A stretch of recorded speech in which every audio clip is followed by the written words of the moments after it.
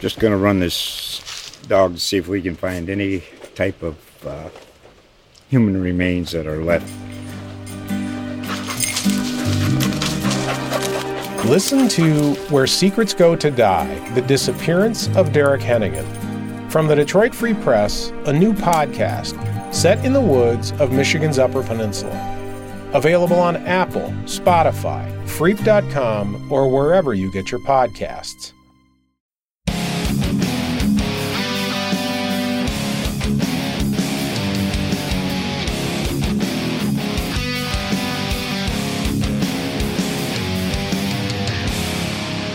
Hello, New York Rangers fans, and welcome to episode 131 of the New Ice City podcast. I'm your host, Vincent Mercogliano of the USA Today Network, and I am fresh off of a flight home from Toronto. I just walked in the door a little while ago, had a quick lunch, helped make my stepfather a quick birthday cake. We are going over to my mother's house later tonight, so I'm trying to fit this podcast in while I can.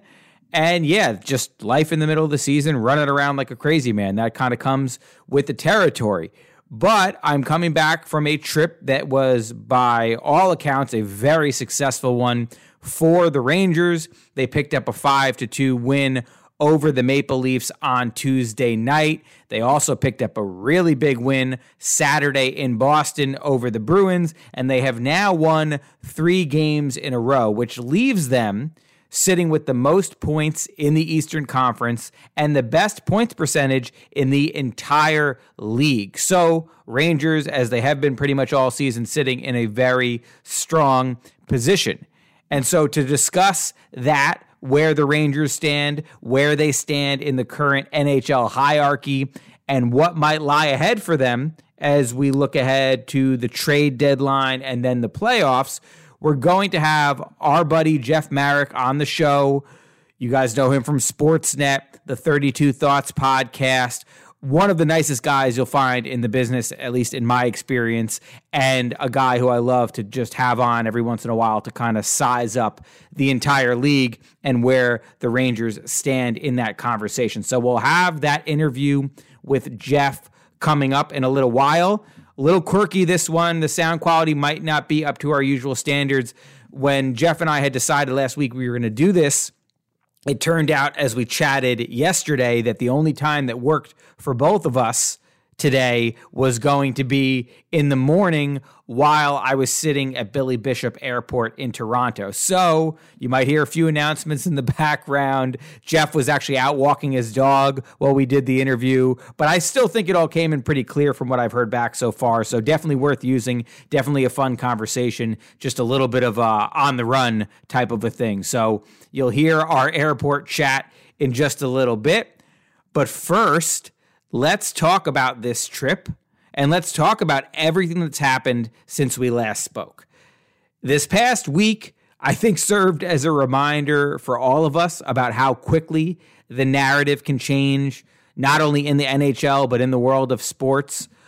The last episode, now most of the episodes, pretty much all the episodes this season, I think have been overwhelmingly positive because the team has been winning at such a high rate. But I think last week's episode was probably the most negative one so far. And not that I think we were panicking or really up in arms about anything, but just as far as the state of the team in that moment, they were at a stage where they had lost 3 out of their last 4. When we recorded last time, they were coming off of a loss at home against the Maple Leafs, and the luster of that hot start to the season was sort of wearing off a little bit. I think concerns from fans, at least some vocal fans, were starting to bubble to the surface, and everybody was wondering, well, the Rangers looked so good when they were winning 18 of their first 23 games this season.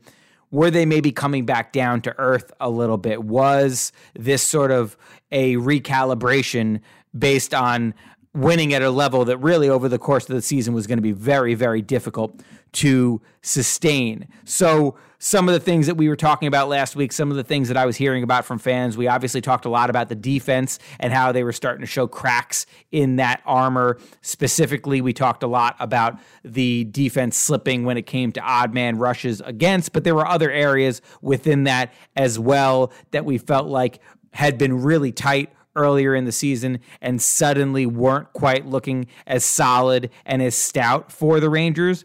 We also were starting to worry about the forward depth a little bit with the ongoing injuries to Philip Hedl and Kaapo Kakko, and wondering, were those effects maybe starting to come into play for this team the longer that they went without those guys? And then what I was definitely, I think, hearing from fans the most about last season was Igor Shesterkin. And were there reasons to be concerned about him when he had lost those 3 games in a row and was clearly showing frustration both on the ice and off of it? But now, here we sit a week later, and that very much looks like a minor blip on the radar. In speaking to players in recent days, I think they viewed this as maybe not a positive, but they viewed it as a little speed bump that sort of made them all refocus. It made them get back to the principles that had helped them get off to such a good start. I think every once in a while, in all walks of life, but especially in sports, when things are going really well, maybe you get a little bit too comfortable.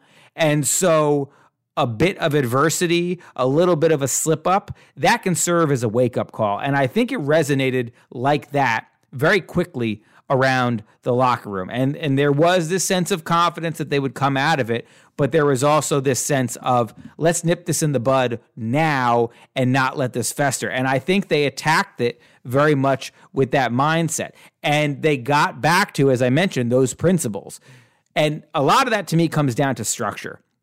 The Rangers, I think, the biggest improvement that we've seen under Peter Laviolette are the little details within the game. The structure of this system, especially defensively, through all 3 zones, whether that's forechecking, whether that's neutral zone defense and the neutral zone trap and the 1-3-1, or whether it is defending responsibly in your own end and then breaking out of your own end. All of those things seem to slip a little bit for the Rangers for really only about a couple weeks, I think, if you look at some of the advanced analytics, but it only slipped as far as wins and losses for about a week or so. And now what we've seen in these last 3 games is the Rangers very much get back to that. And when they have that structure in place, then I think this team is able to win even on some nights when other things aren't clicking. Some nights maybe when they're not scoring at a high rate. Some night when maybe some of their stars, like Artemi Panarin and Mika Zibanejad and Adam Fox, those guys haven't been brilliant every single night. Panarin, I think more so than anyone else, has certainly had a lot more really good nights than the rest. But there have been nights where those guys aren't carrying the team in the way that we've seen them sort of have to do in the past. But when they stick to that structure, when they play responsible, when they don't make critical mistakes, then this team very much still puts itself in a position to win. And what we're seeing repeatedly now is they've got a knack. They've got that sort of it factor that when the game is close late, they typically find a way to win. We saw it in Boston when the Rangers were trailing 1-0 in the third period. 50 minutes went by and they hadn't scored a goal in that game. And then bam, all of a sudden they score and then they find a way to win in overtime. And we saw it in Toronto where early in the third period, Austin Matthews counter punches for the Toronto Maple Leafs. They tie the score at 2-2, and the Rangers responded, and they end up winning that one running away by a 5-2 score. So all of these things are sort of the recipe for success for the Rangers. And it comes down to just being disciplined, being patient, and sticking to that structure. And that is what I believe has been the thing that's kind of stood out to me the most in this past week that's gotten them back to their winning ways.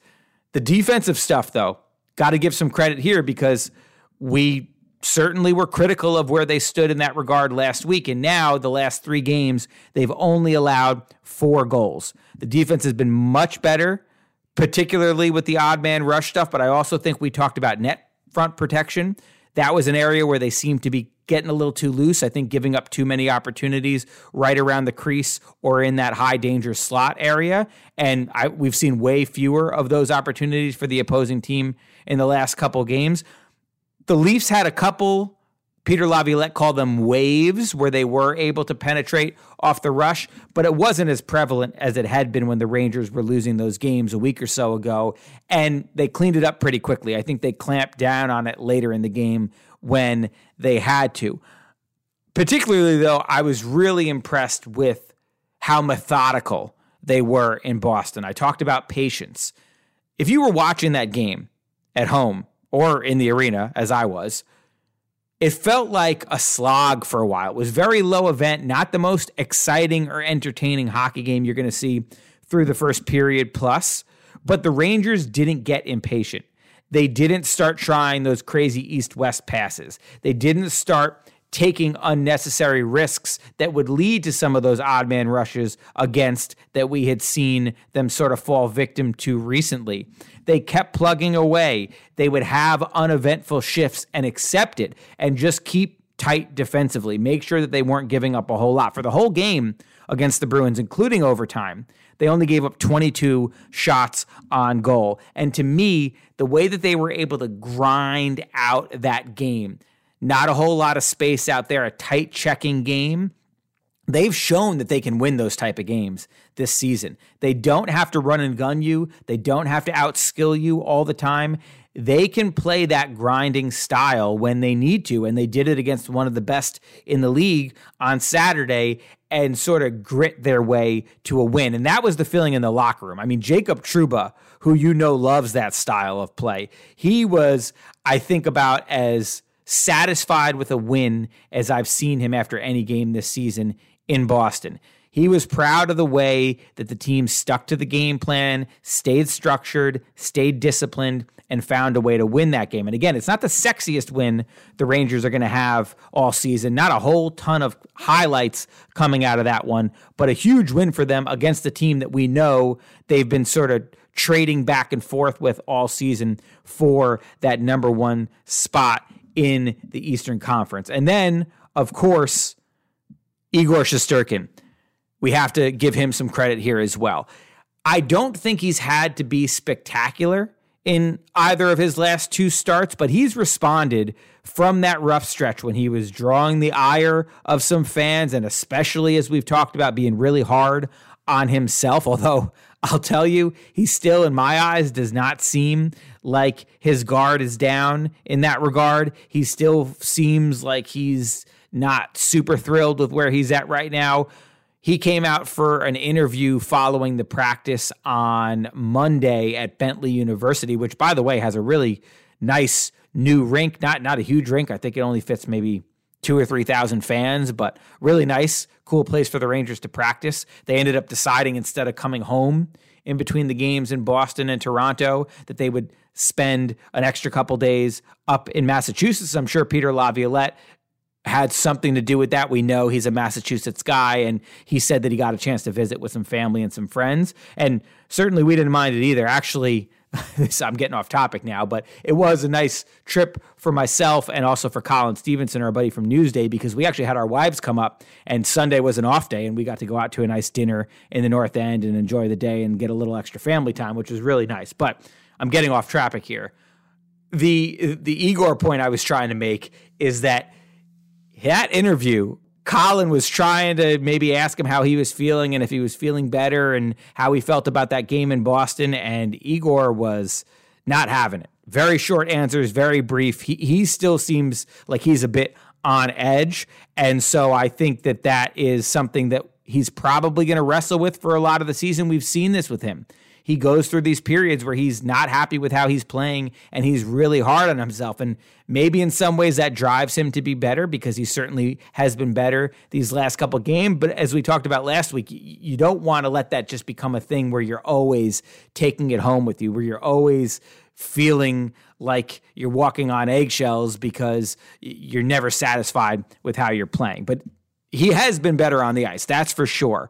Again, if you think about these last two wins for him, the win in Boston, the win in Toronto, there aren't a whole lot of big saves where he's lunging across the crease or making a ridiculous glove save or things like that. He didn't have to stand on his head in these games because, as we've touched on, the Rangers were much tighter defensively in front of him. But he was very, very steady in these games against some dangerous opponents. The toughest stretch, I believe, for him came in the second period in Toronto on Tuesday night. The Leafs had 17 shots on goal in that period. So that was the biggest volume shooting period the Rangers have faced in the last few games. And Igor gave up the one goal to Austin Matthews, which I think is hard to blame him for because, number one, Artemi Panarin had a turnover that led to a rush for the Maple Leafs that was obviously a pretty dangerous situation. And then Austin Matthews, I mean, this dude can pick pretty much any spot he wants to put the puck. It looks like there's no accident that he leads the NHL in goals right now with 25 and I think 29 games played or something like that. The guy's averaging almost a goal per game, so he's ridiculous. So I don't really fault Igor much for that one goal he gave up in the period. And the rest of the period, he was really good. He was certainly under some pressure, and he stood up to it all. So that's another thing you got to feel good about right now for the Rangers is that little mini slump that Igor was in, he seems to have snapped out of it a bit in these last couple games. And then on the offensive side of things, they've really had different guys step up in each of these last three wins. Friday night, the win over Anaheim. Obviously, Chris Kreider was the story in that game. Scored twice. Ends up passing Adam Graves for third on the Rangers' all-time scoring list. The guy's still only 32 years old.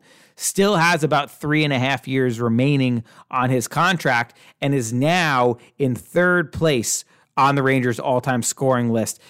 It seems like almost a foregone conclusion that he is going to end up in second place. The real question is, will he pass Rod Gilbert for the all-time lead? He would probably need to get, I think, one more contract out of the Rangers to reach that stage. I mean, it's possible for him to eventually catch up to Gilbert. Gilbert has 406 goals. So Kreider at 281 is 100 and I'm doing math really quickly in my head, 125 behind him. So a few more good seasons. We've seen him score 50 plus in a season before. So it's not out of the question that he could maybe catch up to him before the end of this contract, which again ends in about 3.5 seasons.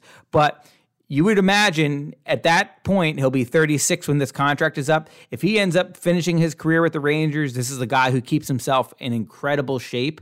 If he ends up maybe signing for another year or two after that or plays into his late 30s here, I think it's very much within the realm of possibility that he could end up being the franchise's all-time leading goal scorer, which would be a tremendous accomplishment. Now, good luck getting Kreider to talk about it. I don't know if you guys saw maybe on MSG after the game, the crowd of reporters around him trying to get him to talk about what it meant to pass Adam Graves, and Kreider basically saying, I love Adam Graves, but I'm not going to talk about it. And that just is his MO at this point. He's never going to talk about himself. He is so intensely focused on the task at hand. I think more so than certainly any athlete that I've covered and maybe any athlete that I've even observed in my 30 plus years of watching sports. But his teammates, especially Mika Zibanejad and some of the guys that have been with him for a while that spoke after, were really proud of that accomplishment. And it really is rarefied air. And what I found interesting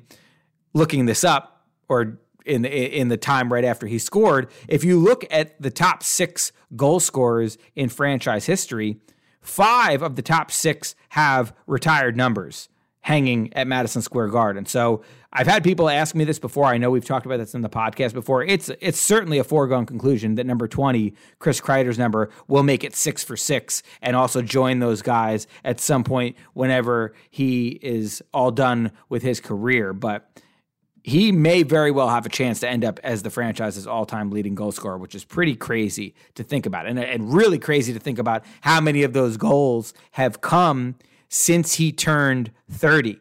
I did the math the other night.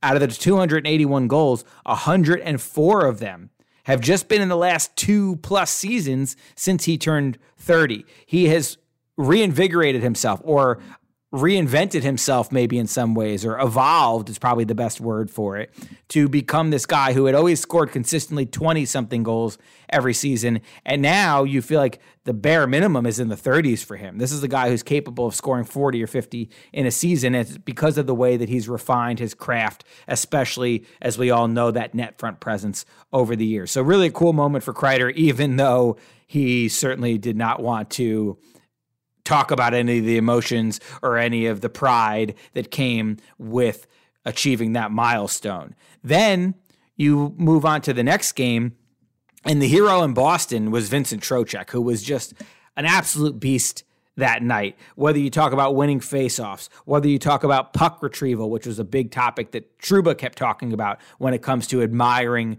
the way that Trocheck plays the game. When you talk about sticking his nose in on the forecheck, killing penalties, just all the little things that this guy does to help this team. I think you could make an argument, if you're listing the most valuable players for the Rangers so far this season, Panarin is the Hart Trophy candidate. He's number one right now. But Trocheck has got to be like 2 or 3. He's having a really solid season. Jacob Trouba, I think, is definitely in that mix. He's having a really solid season. Obviously, Igor is incredibly important to this team. Mika Zibanejad, incredibly important to this team. Chris Kreider. But Trocheck, in a lot of ways, when you think about the versatility and all the different facets of the game where he contributes, I mean, this guy has just been outstanding. I actually wrote a story that if you guys haven't had a chance to check out yet, I hope you will. It's up on loha.com/sports/Rangers. And it's specifically about not only how good the Rangers have been with faceoffs this season and the jump that they've made from last year to this year is ridiculous, really, when you think about it. They were under 50% as a team last year, 20th in the league at about 49%.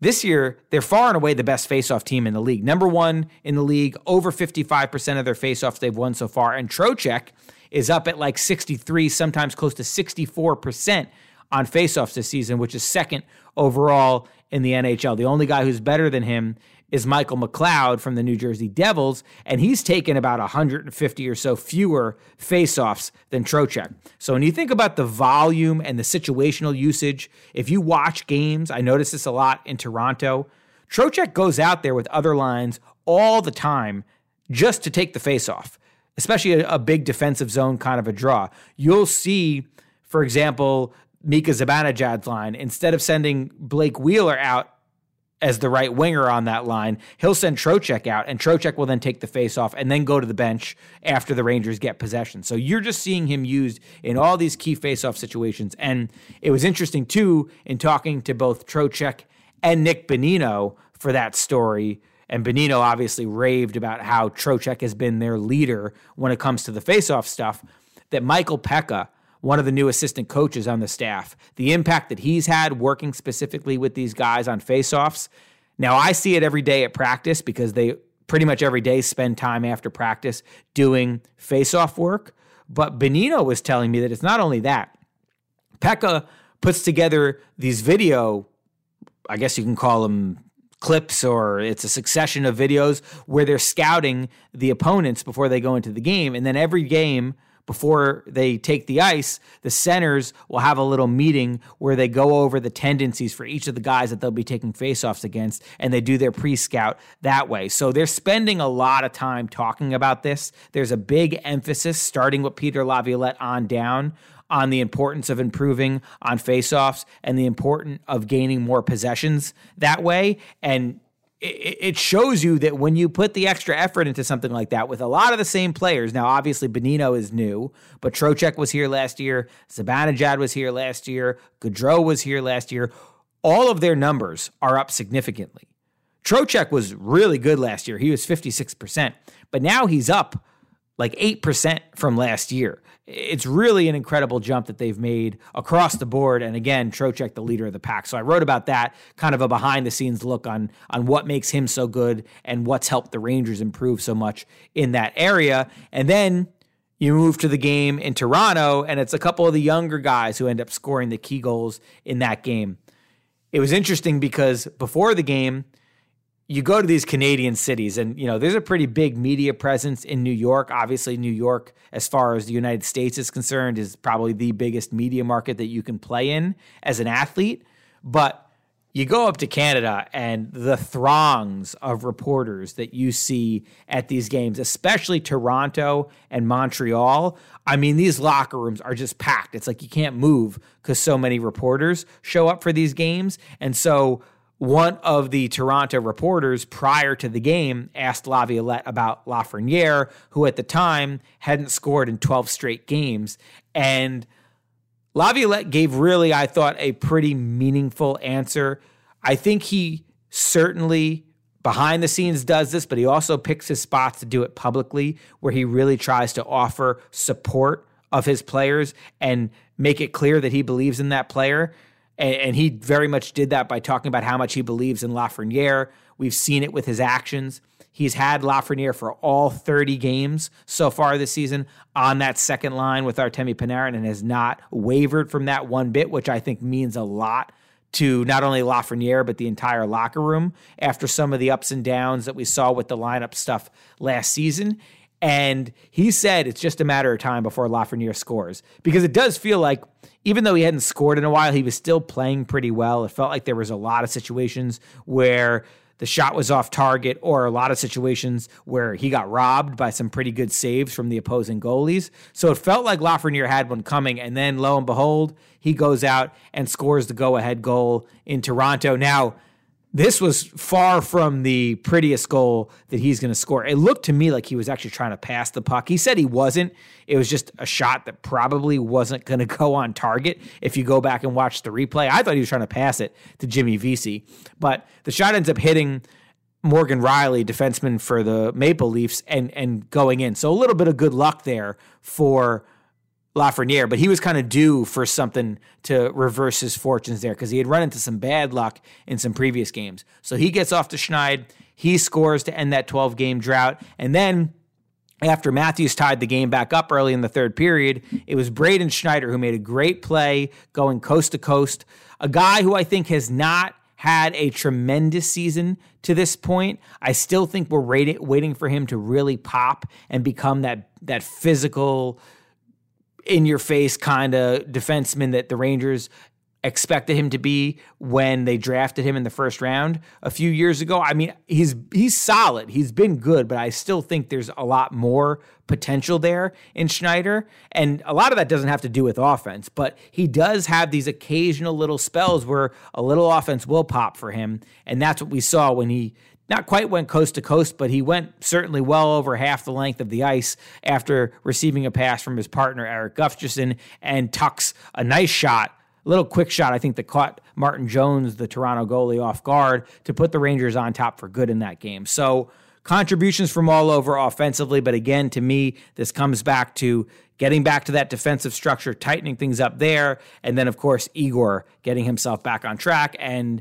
as such, the Rangers have gotten themselves back in track by winning 3 games in a row. All right, so with that, this has been a long enough for a segment. We're going to pivot here to our interview with Jeff Marek, and then after that, I'll be back to answer this week's set of Twitter questions.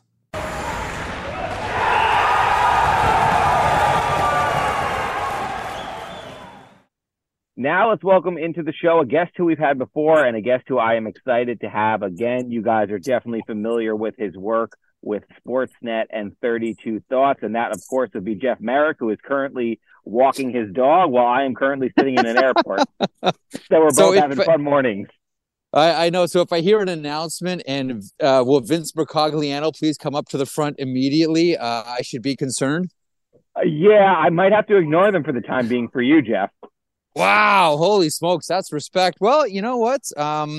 I don't know that I'd want to be playing fast and loose with Canadian law enforcement agencies, but that's you, man.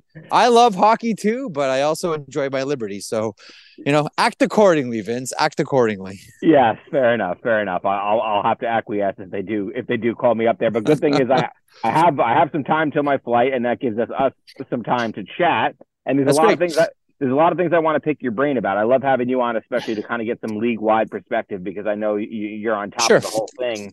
But let's start specifically with the Rangers. I'm obviously in Toronto because they just played the Maple Leafs last night. They come away with a 5-2 win. They've won 3 in a row. This little road trip has been great for them because they also were in Boston over the weekend and got a win over the Bruins, and they've been kind of vying for that top spot in the East with them so far this season. So, I mean, record-wise, obviously the Rangers are in really good shape. They've been one of the best teams in the league from start to the current date. Are there things specifically about the Rangers that have impressed you? And then, we could also maybe get into some things that you think, when we're talking about a Stanley Cup contender, which they absolutely believe that they are, what are maybe some of your concerns moving forward as well? Listen, first of all, flat out, Rangers are one of my favorite teams to watch this season. I love that Panarin is, in the conversation for the Hart Trophy. And if it were only so easy as to shave your head to get in that consideration, I think everybody would do it. I really like this team. I really did. I really do, rather. I think a lot of us didn't know what to expect from New York this season, specifically coming off what you could consider a very, how should we say, Vince, emotionally devastating playoff loss to the New Jersey Devils.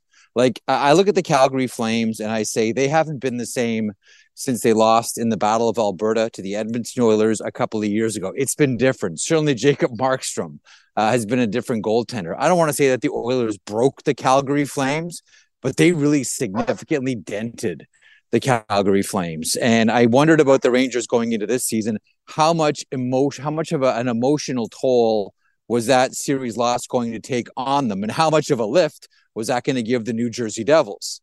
The opposite has happened. The New Jersey Devils are struggling. I know injuries have been a factor there.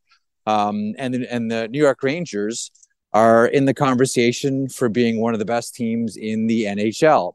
I'm glad you mentioned that Boston game. That was my favorite game of the weekend. That was the best game that I saw all weekend long, both from a quality of play and both from an intriguing storyline point of view as well. I really like Jacob Trouba. I know that Jacob Trouba isn't everybody's cup of tea. I know that he has his detractors. I know that specifically if you play against Jacob Trouba, you're not necessarily a fan. But I really enjoy Jacob Trouba's game, and I really enjoy the old school that he brings along with his game, and I like the fact that I'll tell you what, the code is a weird thing. Like, nobody can really describe it. Nobody really knows what it is, but we know that it exists amongst players. And when Trent Frederick lined up across from Jacob Trouba on Saturday and said, okay, it's payback time. My wrist is still sore. Thank you, Jacob Trouba. Jacob Trouba understood the moment and said, okay, like, I get it. I did that, and now I'm going to answer for it. So a lot of guys in the NHL, Vince, and you know this, there's a lot of players, even Trouba's commented on this with Sebastian Aho earlier this season.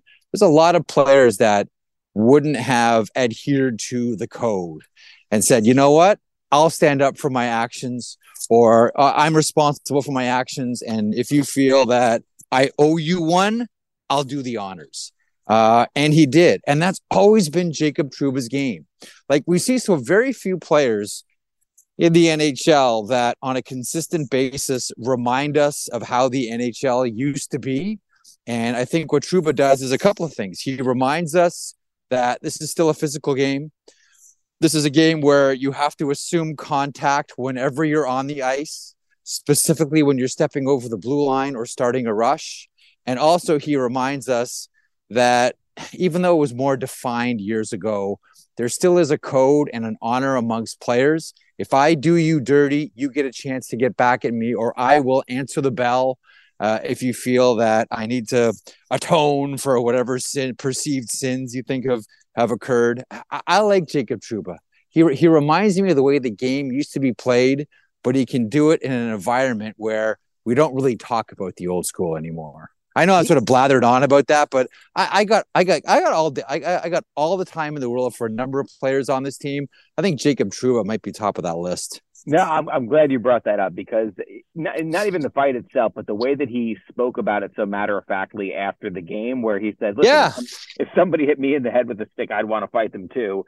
And then he said, all I had to do was answer the bell and move on. And he's absolutely fine with that. And he's an interesting character to me, getting to know him over the years, because he's a pretty soft-spoken guy. he gets emotional when he talks about his wife and going to med school, and it's been publicized that he got into painting over the summer, and he's kind of this guy who's pretty in touch with his emotions and his feeling, and I think is very thoughtful in most walks of life. But when it comes to the game, he takes sort of a straightforward approach to that. He likes to play the game hard. If somebody wants to come at him for laying one of those big hits, even though I think, to me, it gets tiresome to see guys, when a clean hit occurs, have to answer and fight for that. But he takes it as part of the game, and he steps up and does it every time he's challenged, and then he moves on. So he really is this interesting character, because the way that he plays the game would make you think he's got one type of personality, but away from the ice, he really is a much different person. But I think that hard edge that he brings has been exactly what Peter Laviolette has wanted to infuse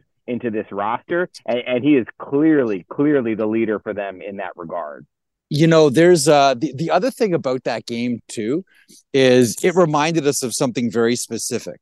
On either my radio show or my podcast, every now and then I sort of get nostalgic and think about a lot of the great rivalries that have been lost in the NHL, specifically back when it was a 6-team league. So maybe top of that list was the Detroit Red Wings and the Montreal Canadiens.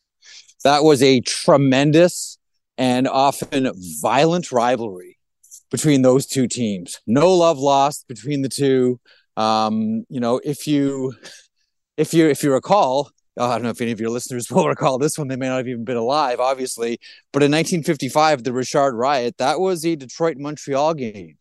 And that was a forfeit. I believe it was the last forfeit game in the NHL, but that was the Wings and that was the Montreal Canadiens. And all those Detroit Red Wings players, all talked about how dirty Rocket Richard was, and he got finally what was coming to him. And it was you go back, whether it's, Jack Adams or Gordie Howe or Ted Lindsay, all these guys talking so negatively about Rocket Richard, and you could hear all the anger and vitriol in their voice. And you say to yourself, man, this rivalry really is for keeps. And I think the other great rivalry that's been lost that, we saw a glimpse of on Saturday is the New York Rangers and the Boston Bruins. And there was that era in the late 60s and early 70s where that was the best rivalry in the NHL, period. A lot of Toronto fans will tell you, no, it's Montreal, Toronto. Not a chance. It was the New York Rangers and the Boston Bruins. The games took 4 hours.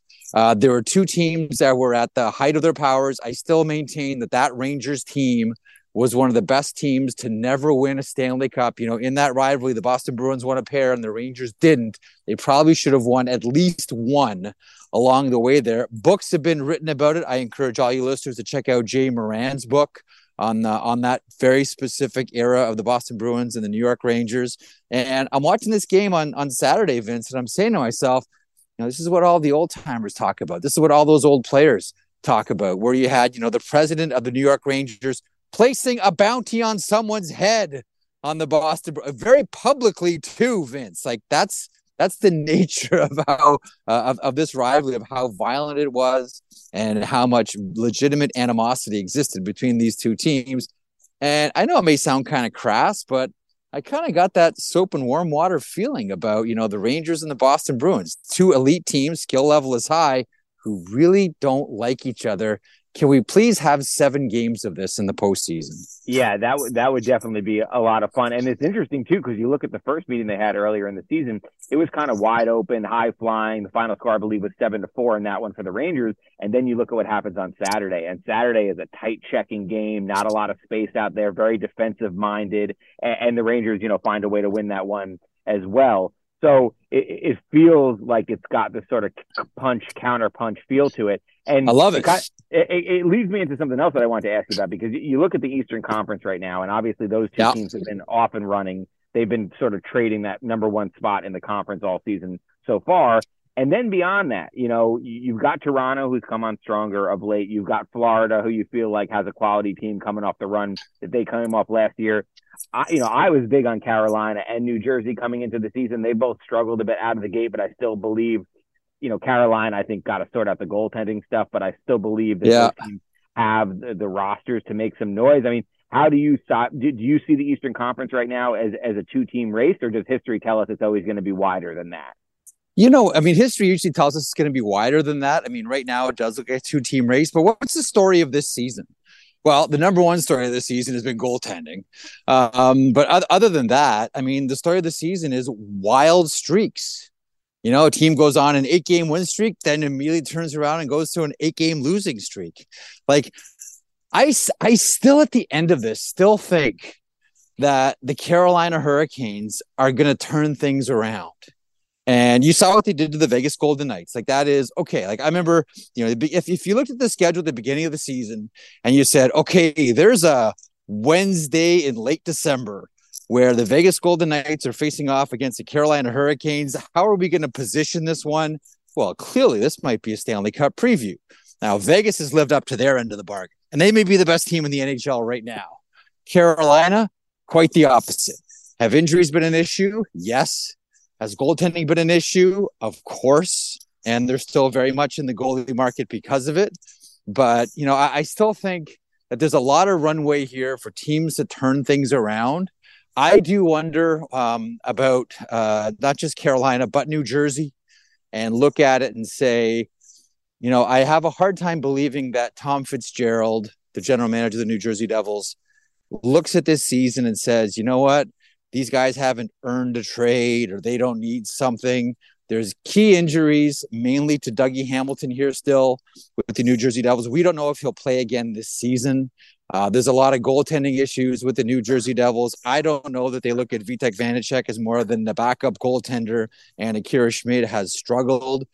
It wouldn't surprise me at all if maybe early in the new year we see a blockbuster and the New Jersey Devils go out and address both getting one top 4 defenseman and a starting netminder. I've wondered about Calgary with either Markstrom or Noah Hannafin, or maybe both, but we'll see how it goes. But I mean, right now it's looking like it's 2 teams, but history does tell us that, teams can pick up momentum pretty quickly in this NHL. So I'm not quite prepared yet to say that it's just a 2-team race in the East. I mean, it sounds like we could have a situation where Jersey and Carolina are both competing for whichever goaltenders are out there on the market.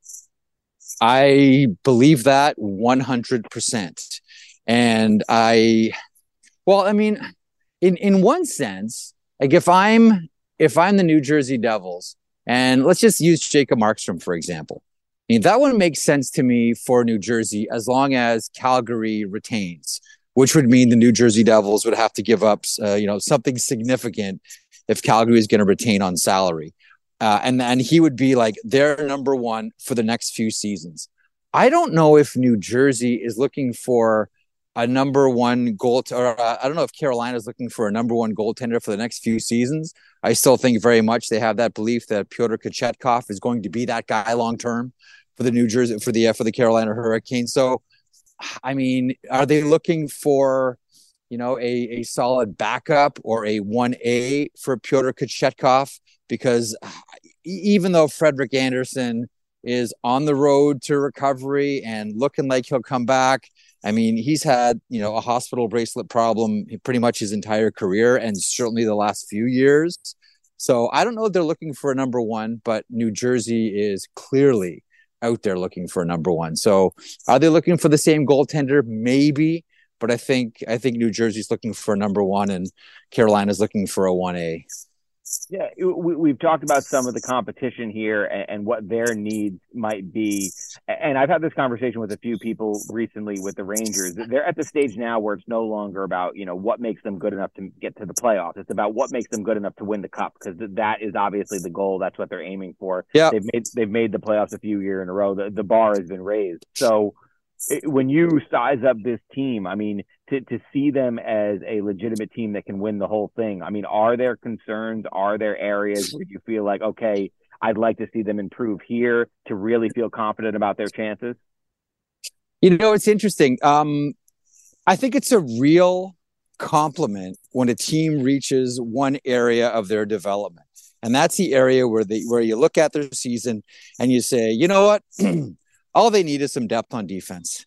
All they need is extra defensemen, because as we all know, like it's a battle of attrition come playoff time. And, you're going to need a lot of defensemen along the way because there's going to be significant injuries and you're going to need reinforcements to come in.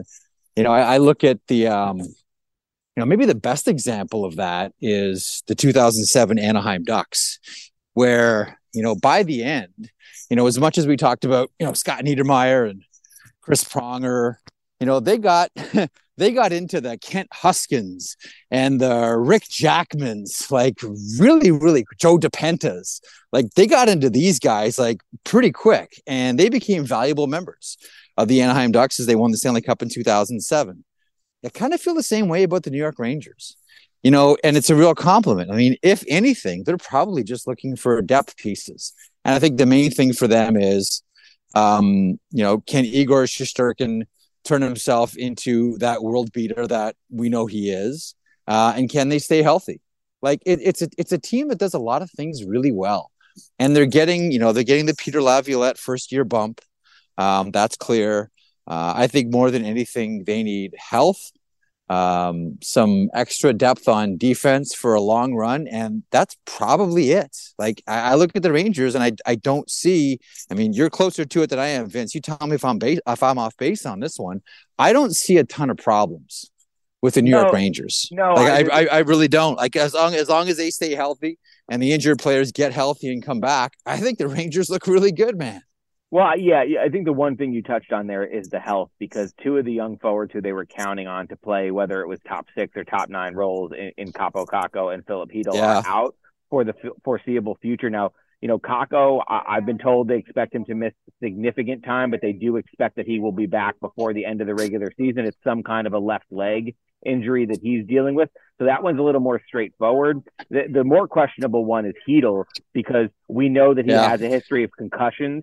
And this thing has lingered. He's been out now for 20 games and counting, and it doesn't look like he's any closer to coming back. I mean, this is more of a quality of life issue, I believe, at this point with him. And if they don't have him, if his season is in jeopardy in any way, then their center depth, I think, comes into question, because as much as I think they like Nick Bonino as a fourth line center, when you're asking him to center your third line and then you look at the rest of the center depth in the organization, it feels like that might be a position they need to address. And then right wing is a position where I know they're looking for depth as well. Kakko being hurt, and they really don't have a ton of right wingers right now who you feel like you could plug into a top 6 kind of spot if you needed to. So I believe that that's what they're going to be looking for. Now, the question is, you and I have spoken about this a bit, the cap space thing. And we know the Rangers are willing to be aggressive at the trade deadline, but now if Hedl and Kakko do come off LTIR, all of a sudden the cap space that it looks like they have, if you look on Cap Friendly or Puckpedia right now, will vanish. And they could be in a situation where they're really tight on cap space. So I think that they might have to be bargain hunting. I mean, they're definitely going to want to add a forward, I believe. But the question is, how much are they going to have to spend on that forward? It might not be very much. I'm curious for you, like, we're still months away, but how do you size up the trade deadline? Do you think it's going to be robust? Do you think the options are going to be limited? Do you think that there, should hopefully, if the Rangers are looking for a guy who's in the $1 million, $2 million type of range that can make an impact, or there'll be guys who can do that? I mean, even further, I guess, are there big names who you're really closely monitoring? Like, how do you sort of size up this market as a whole? I think a lot of us are looking at Lindholm in Calgary. I think a lot of us are looking at a lot of players in Calgary, whether it's Chris Tanev, whether it's Noah Hanifin, or the aforementioned Lindholm, maybe Jacob Markstrom, maybe Dan Vladar. I think we're looking there now that the Ottawa Senators have come to the realization, and that's a really tough loss on Wednesday night against the Arizona Coyotes. In Jacques Martin's re-debut as head coach of the Ottawa Senators. That's a real tough one. So they're in selling mode as well. I mean, one of the names that I keep coming back to, and I know he's not a center, but, Anthony Duclair. And I know the Rangers have already had one go around with Anthony Duclair, but he brings that speed element to a team, which is just, so important. Come playoff time, that's someone that I keep my eyes on. There's a lot of players on San Jose. If you're looking for depth defensemen, I think that's where you probably want to go shopping, not just for depth too, but I believe that Mario Ferraro is available with the San Jose Sharks at a very reasonable price too. But I don't think that the actual deadline itself because this has been the theme in the last couple of years, specifically last year. All the big names go before. I think what teams have realized is you want to get, if you're going to make a move, do it as early as you can. Now, I know the salary cap complicates that. We all understand it. But if you can, make your moves early, because you want to get the players in, acclimatize your organization, your rhythm, find out how the team plays, et cetera, and wait until a trade deadline. Well, sometimes that takes too long. And we'll see. There'll be other teams that drop out along the way, that where you might have thought that they were going to be buyers, they turn into sellers. Now we're really thinking about the Buffalo Sabres and what they're going to do. That this season has been just terrible for them. So I think there's a number of guys and a number of teams that we have our eyes on, but I don't think that the trade deadline market yet has really clearly defined itself, other than Calgary. And we did think that Craig Conroy was going to make a lot of these moves in the offseason. He's taken a couple of runs at re-signing guys. Doesn't seem as if that's going to happen. There were a lot of discussions with Noah Hannafin. They went nowhere.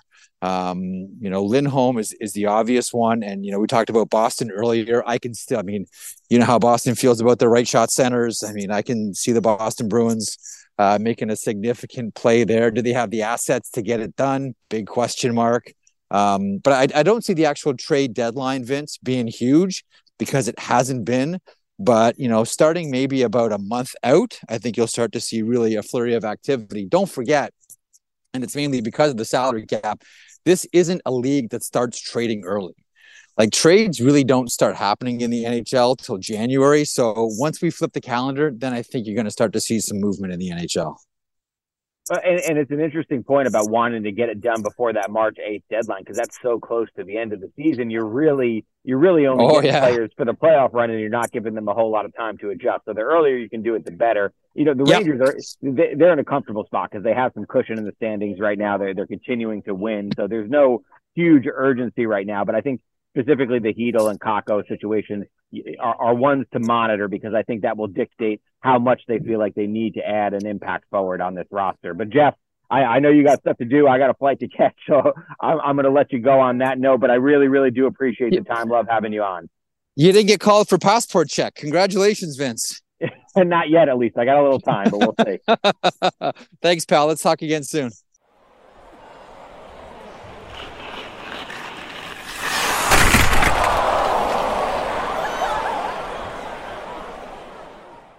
And we're back. Had a lot of fun with that conversation with Jeff. I hope you guys enjoyed it as well. And what a multitasker that guy is. Not only was he walking his dog, but he ends up in his backyard in freezing cold Canada playing with the Frisbee with his dog while he was doing that interview with us, and never missed a beat. So that's a real pro right there for you folks.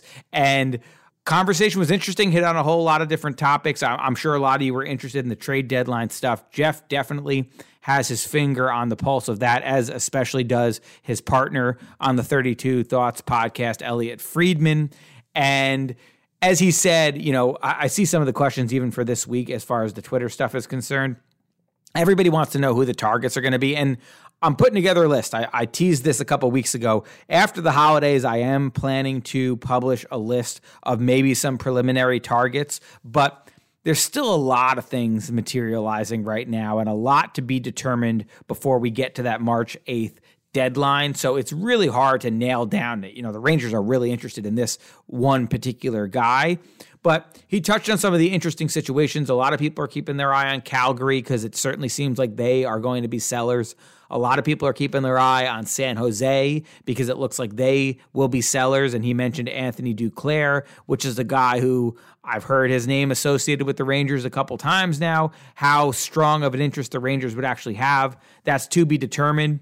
But at $3 million a year, if the Sharks were convinced to eat half of that, at 1.5, the Rangers could probably swing a player along those lines. We've talked about the salary cap restraints before, so a lot to keep an eye on, but I do believe that it is ultimately going to be some kind of a depth forward that the Rangers target, preferably one who's versatile enough to A, play multiple positions, and B, in a pinch, if needed, plug into one of those spots in the top 6, as we see with the Rangers missing Hedel and Kakko.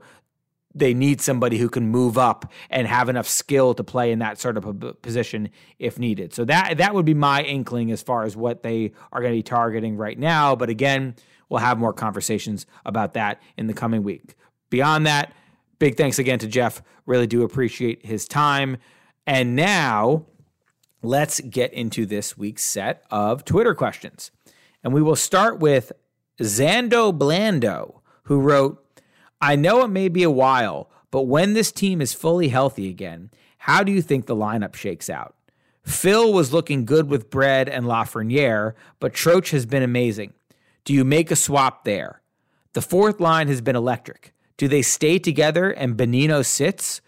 Question mark. Johnny B? Question mark. Well, yeah, so a lot of stuff to touch on there.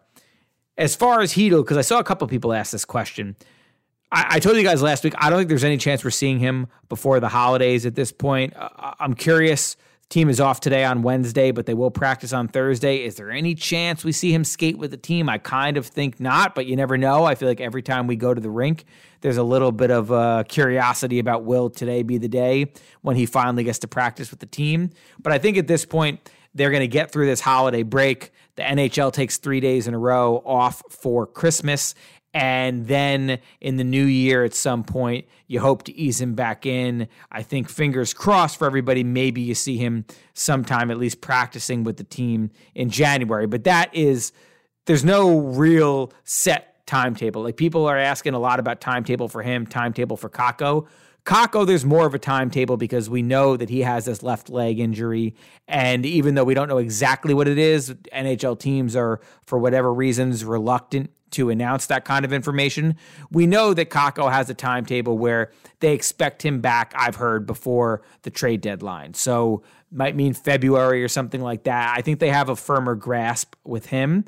With Hedel, there's no real timetable because nobody really knows. This is such a touchy situation that could have setbacks at any moment, and it's very delicate just because brain injuries are probably the most unpredictable type of injury that you can have. So Hedel, I feel like there's still a whole lot up in the air there. But of course, the Rangers are holding out hope that he will be a significant player for them at some point again in this season. And then, yeah, the question is valid. Where do you put him in the lineup? And I do think that even though I've said before, and clearly Laviolette was curious to see this look, that it makes a lot of sense to play him with Panarin, and that was obviously the intention when the Rangers started the season.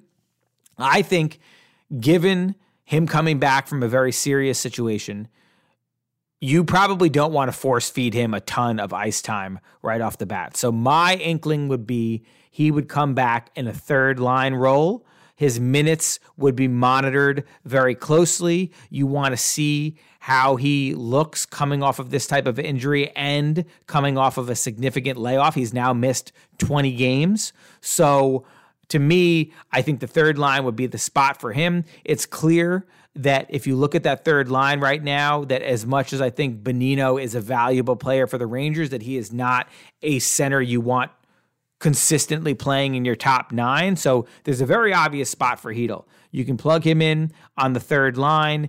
It might mean, I would think, playing with Will Cooley as his left wing. And then on right wing, that is a pretty clear landing spot, I think, for Kaapo Kakko when he is ready to return. So you could sort of have this new version of a kid line that I've seen some fans speculating about. I think a fully healthy team, that's what you're looking at right now. You don't mess with the top 6 quite yet. Obviously, the Panarin, Trocheck, Lafreniere line has been the Rangers' best, and Laviolette has publicly said he does not want to touch that for good reason. So I absolutely think you keep them intact, at least for the time being. Maybe if Hedel is lighting up and you feel like you want to make that switch later in the season, you consider it. But right now, that line has been so good, I don't think that he's going to touch that one. And even the top line, or you could make the argument that really the second line with Chris Kreider, Mika Zibanejad, and Blake Wheeler. I wrote about this the other day as well. Laviolette has publicly now multiple times in the last week or so said that he feels like Blake Wheeler, his last 4 or 5 games have been his best as a Ranger. And I think it's kind of hard to deny that. You look at Wheeler right now. Wheeler has, I think, 6 points in his last 4 games, and it's starting to click a little bit more with that line. I spoke to Wheeler about that the other day, that practice at Bentley, and Wheeler said that he's starting to get to the point where he's doing less thinking and more playing. And a lot of that comes from the thinking that he's doing off the ice and the conversations that he's having off the ice with Zibanejad and Kreider. He talked about how much those two guys love talking hockey, how much they love communicating and going through all these different situations. I mean, I can tell you just from being in the locker room all the time, Zibanejad and Kreider are always talking. A lot of times right after a game, you see them clearly wanting to work some detail out. And so those two guys are so, I think, good at this point at communicating with each other and sort of making those little adjustments on the fly and talking through all these different situations that now Wheeler, I think, is starting to feel a little more comfortable getting into that discussion and understanding what they want as well. That was what we were talking with him about the other day, and it's showing. Now, is that line perfect?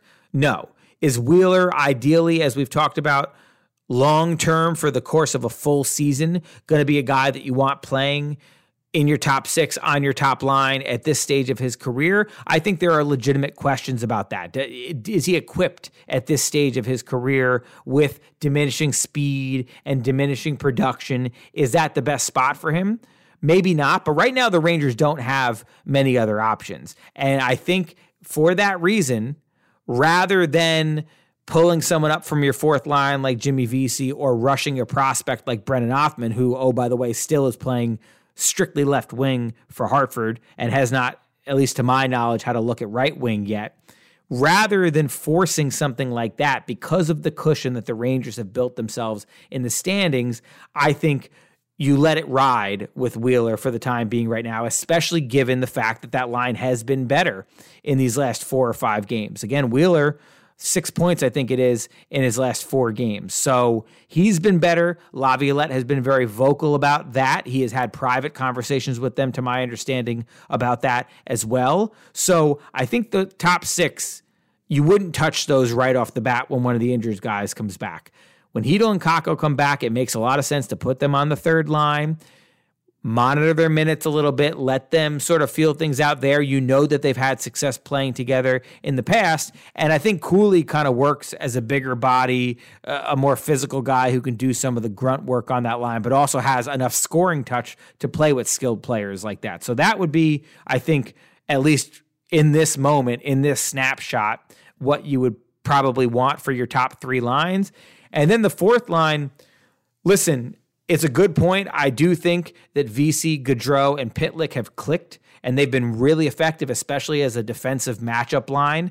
We talked a lot in the offseason about Laviolette liking to have one of those defensive matchup lines, and we all felt like maybe it would be the 3rd line, and that's what it looked like was the intention when he started the season with Vincent Trocheck as the center on that 3rd line. But how it's kind of evolved is now to the point where it looks like clearly the evidence shows that Gaudreau, Vesey, Pitlick line is the one that he wants to throw out there for some of those tough defensive assignments, and they've done really well in that role lately. Earlier in the season, they were spending very little time in the offensive zone, defending way too much, kind of getting caved in, but that has not been the case recently. I think they've been really effective. I think they've flourished and really embraced that role. Talking to some of those guys about it, they love that responsibility, but I also believe that Nick Bonino was brought here to play. And so I do think that a fully healthy team probably has Pitlick coming out of the lineup, even though I think some of the speed and forechecking elements that he brings have been a positive. I think it would be more likely that 4th line would morph if everybody's fully healthy, and that's obviously a huge if. But if everybody was fully healthy, you would probably see Vesey with Bonino in the middle, and then Gaudreau shifting to one of the wings, with Pitlick being your extra skater, and Johnny Brodzinski probably going back to his role as the Hartford captain, although at this point you'd have to put him through waivers, and he might be a guy that would tempt other teams. So that would be a little worrisome for the Rangers there, but I do believe that, him and Pitlick would probably be the guys that come out of the lineup in that fully healthy situation. All right, let's get to our next question, which comes from Bobby Too Slow, who wrote, Laviolette in Philly was an angry guy with a scowl. Here he seems generally calm and rational. Has he mellowed over time? Just a changed approach to better match the vibe of the team leaders, ? It's refreshing after a bad call to see the coach's eyes not bulging out of his head. Well, number one, I think he's definitely mellowed. I talked to Kevin McCarthy, who was a longtime assistant coach with Laviolette. I believe he was an assistant coach for him in 4 of his 6 coaching stops. I think he was with him in Carolina, Philly, Nashville, and Washington for a feature that I did over the summer. And he very much said that Laviolette doesn't have as many of those moments where he gets loud with the team, not as much yelling, not as much of that really hard disciplinarian kind of stuff. That has, I think, evolved over the years, especially when you consider maybe the evolution of players and what they respond to this generation versus previous generations. But I absolutely do believe that there are moments where he is firm. There are times, certainly, when we've seen him not be pleased with the team, and I believe that that was expressed in the locker room. The most recent example that comes to mind, and probably the most obvious example all season, was following that shutout loss in Washington a couple weeks ago. If you watched that post-game press conference, he was not happy. He did not want to talk to us a whole lot that night after the game, and I certainly think that he let the team know how he felt after that one. And you also see the way that he runs practices. I mean, he's demanding at these practices. So I don't think that he's completely gone soft, but I just think he's picking his spots a little bit more, which I think is probably something that comes with experience. And again, comes with the evolution of players and understanding the type of players that you're dealing with now, kids that are in their 20s now, or even, a lot of the Rangers guys who are in their early 30s. They are different, I think, than the guys who were playing when Laviolette first started coaching in the early 2000s. That was a completely different generation. So I think he's adapted to that. And I also think he's learned from past experiences and yelling all the time. And McCarthy said he didn't yell all the time. I think that reputation in a lot of ways came from that HBO thing that was sort of behind the scenes leading up to that Winter Classic with the Rangers and the Flyers a decade or so ago, whenever it was. And I remember the one scene that as soon as the Rangers hired Laviolette, a lot of fans were sending me where he really gives it to his team at intermission. That, I think, sort of developed this reputation for him. And he certainly is capable of those moments, but maybe it didn't happen quite as frequently as the outside perception was. But McCarthy told me it's decreased over the years. And again, he picks his spots with it more now. I absolutely still believe that there is more of a demanding, disciplined accountability type of element to the team this year than there was under Gerard Gallant. I think he has probably yelled at the team, if we're talking about, how many times it's happened. I think in his short time, he's probably had more moments where he's hammered the desk or whatever it might be to get his point across. But I think that he's also a guy who relates to players on more of a human level, pulls guys aside to address them in that way instead of yelling at the whole group. I think the yelling at the whole group thing is pretty rare. I think it's much more frequent that he's pulling guys aside individually to talk about things. We see it after pretty much every practice. It seems like every practice, and maybe this is a strategic rotation that he does, but it seems like each day he's talking to a different guy after practice, and you hear it from the players as well. Blake Wheeler was talking about it the other day. Even at his age, it sounded like after Wheeler had played a couple games in a row that Laviolette was happy with, that Laviolette made a point of taking Wheeler, Zibanejad, and Kreider aside to point out what he was liking about their game and gives them some encouragement that way. And Wheeler said, even at this stage of his career, that kind of positive reinforcement from your coach is meaningful. And so I think he does a lot of that. I think there's a lot of propping guys up that's happening as well. It's not only yelling at guys and riding guys about things that you don't like. I think he builds guys up behind the scenes quite a bit, and I think that has resonated in the locker room as well. I think communication has improved, and occasionally that might mean being angry and getting your point across that way. But I think there's been a lot more of these private conversations that have been generally positive, generally building guys up. Or if you are correcting things, doing it in a way where you're making sure you're on the same page with them. It seems just like the level of communication is improved, and that communication, it seems to me, at least from Laviolette, comes in a lot of different forms. All right, let's get to our final question, which comes from Michael Silvers, who wrote, "What's little Vincent getting for Christmas?" Big topic of conversation around the Mercogliano household right now. And it's funny. It's very cute in my eyes. You guys know that I'm really into my food, and my family, my big Italian family, obviously we're big eaters. We love to talk about food all the time. We love to try to eat good things. And you guys know when I'm on the road, we seek out a lot of good restaurants. Molly, Colin, and I went to an awesome sushi restaurant in Toronto the other night, went to a really good Filipino restaurant one night, took the wives out in Boston to a really good Italian restaurant. So obviously, we love our food. My son very much, I think, takes after me in this regard, because this is the first Christmas now, he's 2.5 or so, where I think he's understanding the concept. He's asking, when is Santa Claus coming? He understands that Christmas is coming and gifts will be coming. And so that's made it a lot more fun, as you might imagine. And so a couple of weeks ago, my wife and I sat him down and said, all right, well, let's make your list for Santa Claus. What do you want Santa Claus to bring you this year? And every single thing that he named was a food item. So we're basically just going to have a lot of food wrapped under the tree this year. And interestingly, his favorite thing is probably fruit. Like this guy is just a fruit fanatic. He absolutely goes crazy for it. So berries, he's really into the berries. He asked for blueberries and strawberries and raspberries and blackberries.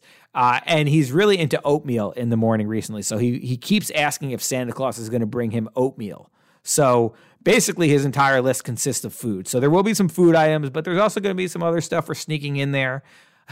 I asked him if he wanted to add any toys to the list. And listen, this is from a father's standpoint, it makes it kind of proud. He's pretty practical. He was like, no, Daddy, I have toys. I'd rather get the fruit.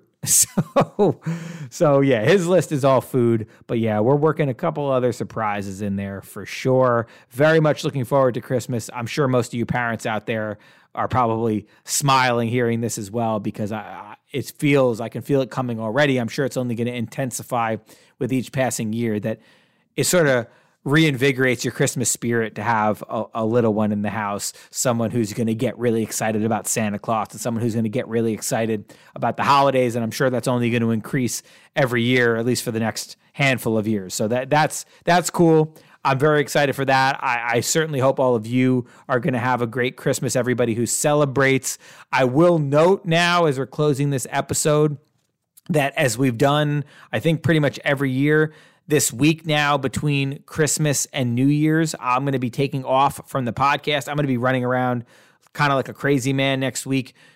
The Rangers have games at home Friday and Saturday this weekend. I'll obviously be covering both of those.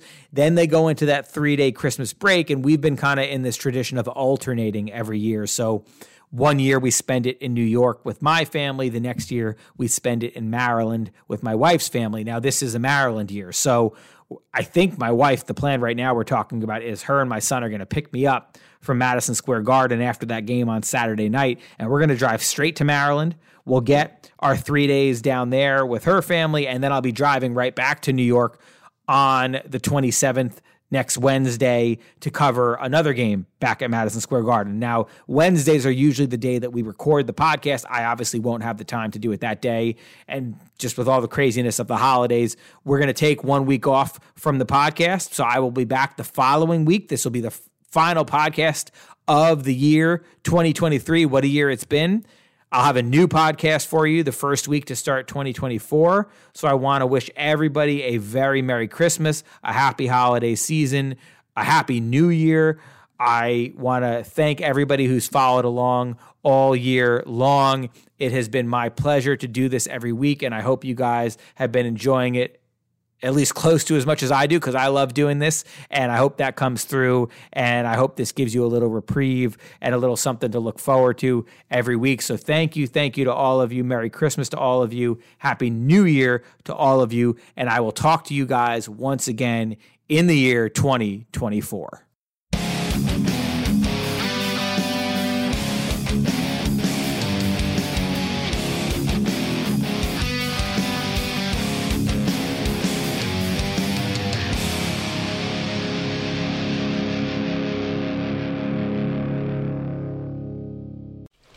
Just going to run this dog to see if we can find any type of human remains that are left. Listen to Where Secrets Go to Die, The Disappearance of Derek Hennigan. From the Detroit Free Press, a new podcast set in the woods of Michigan's Upper Peninsula. Available on Apple, Spotify, Freep.com, or wherever you get your podcasts.